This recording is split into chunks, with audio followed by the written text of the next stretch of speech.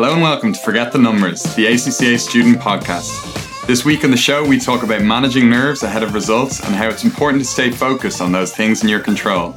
We're also looking at news stories, including the European country pushing facial recognition on its citizens and the city using skiing to help sustainability, before getting into this week's student questions. So I'm Connor and I'm joined today with Alan. Hello everybody, and speaking of nerves, we are live on Instagram for the first time. So maybe when you're listening to the podcast, we won't sound as nervous, but right now we're live, so forgive us for whatever we might say live. For whatever happens hereafter. Yeah. Okay, so results are going to be on Monday. So when people are listening to this, I suppose what mindset are students in before we get to what they should be in? Probably thinking I have 24 hours of freedom left before the pain may hit. Yeah, it's a funny one because we've talked so long about students not studying and they wait till the results. And at this stage, you can't argue with somebody who hasn't studied and say, no, study for the next 2 days until your results come. It's a really weird time. And I think I got results recently, and it's a very strange thing because you go through ups and downs and you think, oh, I've done okay, or maybe I haven't done okay. And you start reliving the exam 100 times. And then I think most people get a text now from ACCA. I don't even know how it works. They get a text now, and like it just says pass or fail and your number and your result. And it's a tough time, but it's also a good. I think you have to go in with a positive mindset. No matter pass or fail, it doesn't matter. Especially if you're planning to do an exam in December, you don't have time, to be honest, to feel sorry for yourself. Yeah, and that's one of the things I started noticing a lot in the weekly webinars is the kind of general stance that students take is quite a pessimistic one. Yes, and I completely get that when you're sitting for exams, you don't want to get ahead of yourselves. You don't want to presume that, you've passed or presume everything went perfectly.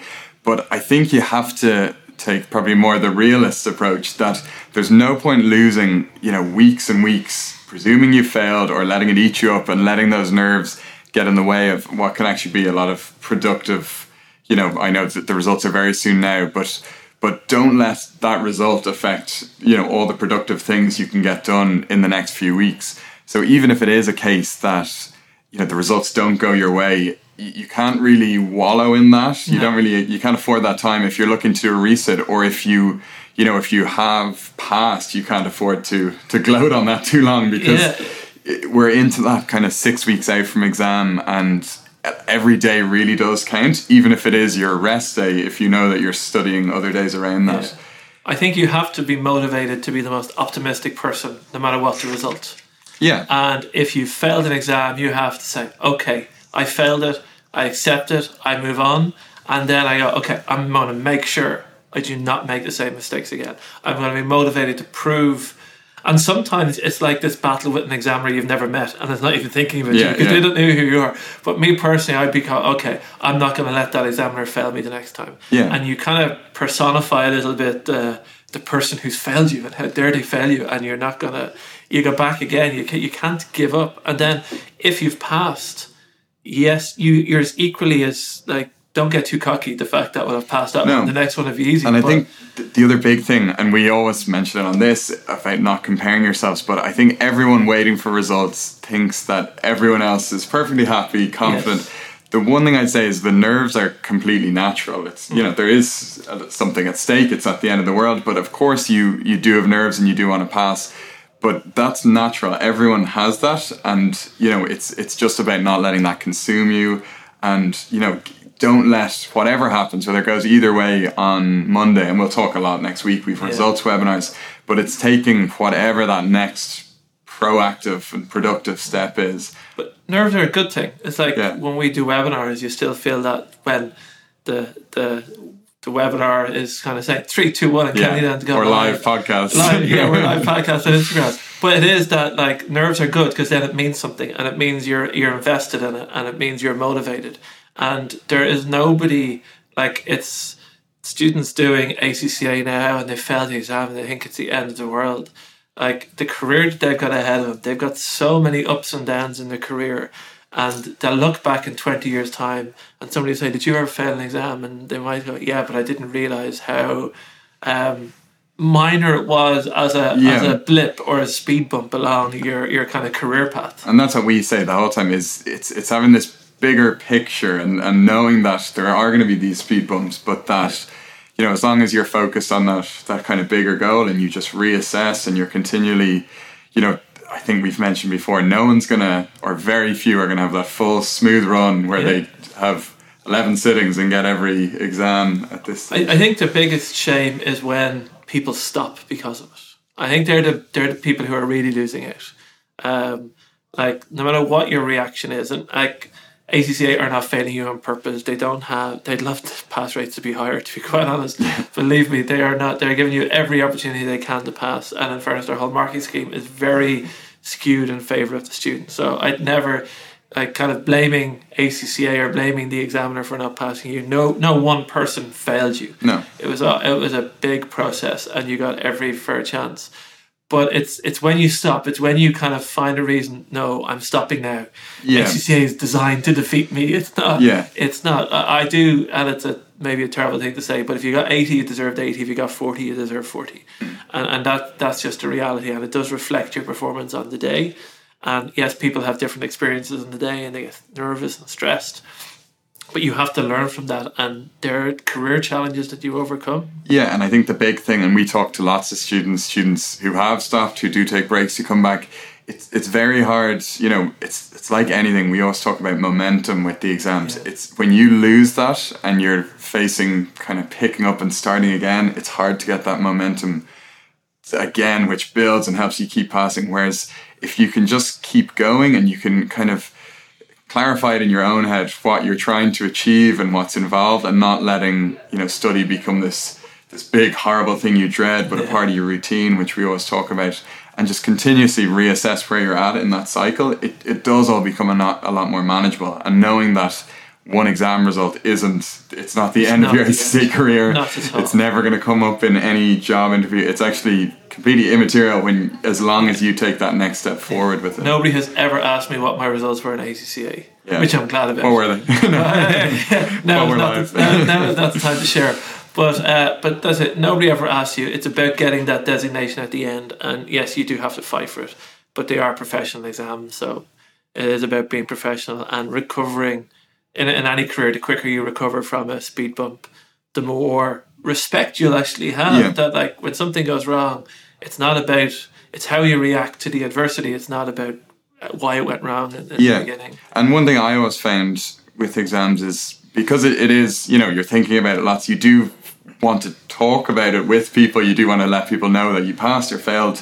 And I suppose the weekly webinars that we do, and we have a results webinar, they are great platforms to talk with other students, regardless of which way the exams went.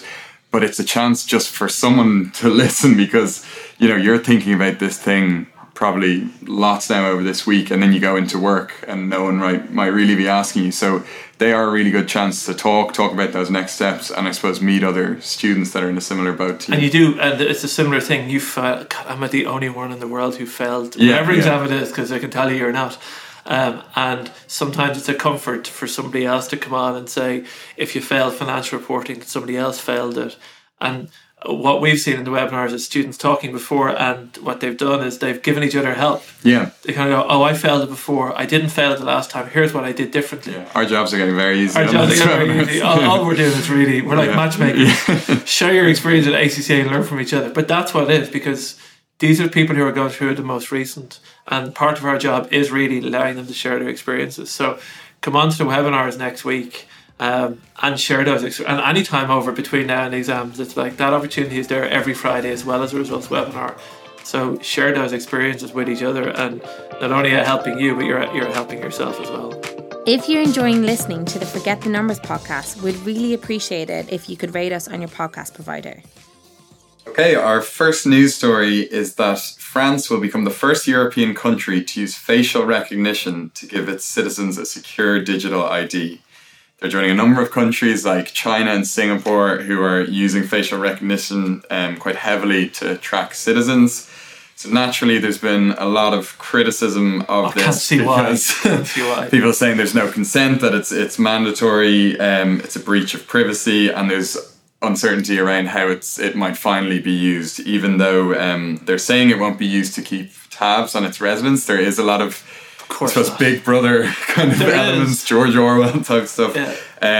Yeah. So I suppose, is this just a scary natural trend? To what extent can people really control their data when governments are There's taking something this? weird about a camera following you around, picking up your face, isn't Yeah. it? Like it's like there's one thing being kind of followed online, I guess, or your activity online. Yeah.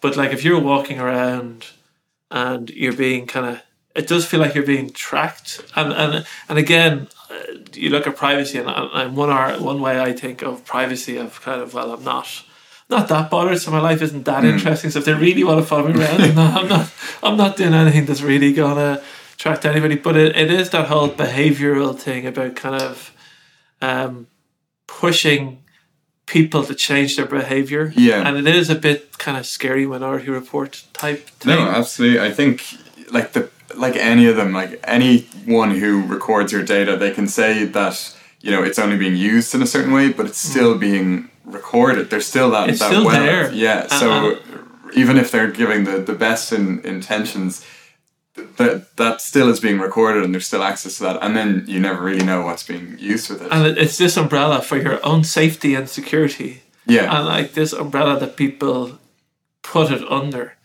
and like data is the new warfare, really, isn't it? And like it's not about guns and stuff. It's about changing public opinion. It's about impacting public opinion. You see things going on in the States about the last election, and it's nearly the next election, and they're still discovering things, and kind of Trump. And it's kind of just everyone has to, if they want to compete, they have to do it in that way. Yeah, it's not and like it's going to the lowest common denominator. It's like, if we want to beat those guys, we have to be worse than those guys were. Yeah. But we're doing it for the best of intentions. No, and I think and one of the big things they're talking about in France is with the yellow vest protesters. They're seeing is, regardless of what you say, is this a way to track who's protesting? And you build, like you have in spots like China, you can build a profile of citizens, or you have this kind of, I suppose, this all this data on what people do and how they interact and their kind of social standing. I'm not too sure governments are the people who I trust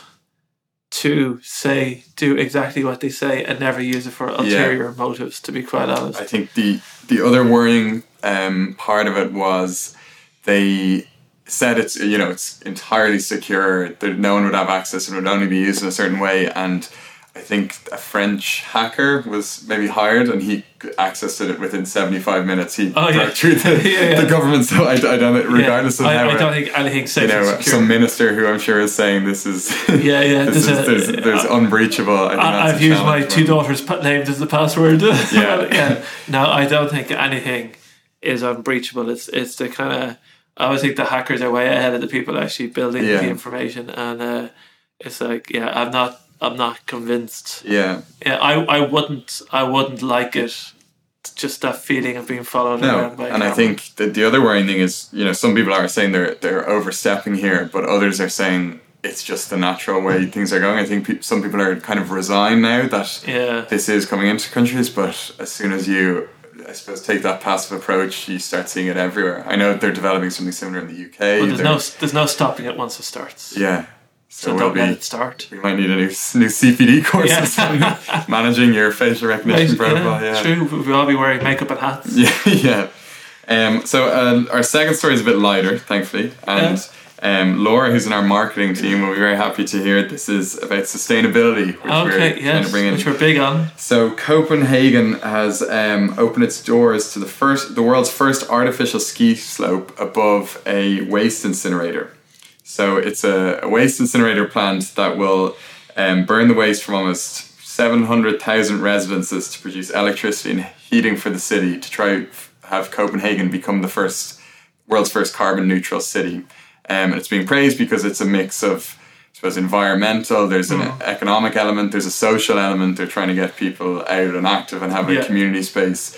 So it's really looking at, bringing this innovation, which I think we've talked before around sustainability, how you can bring innovation to change how people approach, making cities more environmentally friendly. Yeah, I think it's only going to be through innovation, and I don't think there's one kind of, nobody is going to find the key to destroying carbon on our behalf somehow. I don't think that's going to happen. So it's only through innovation of projects like that, and they work, and that other governments taking on board, I guess, the good things that they've done.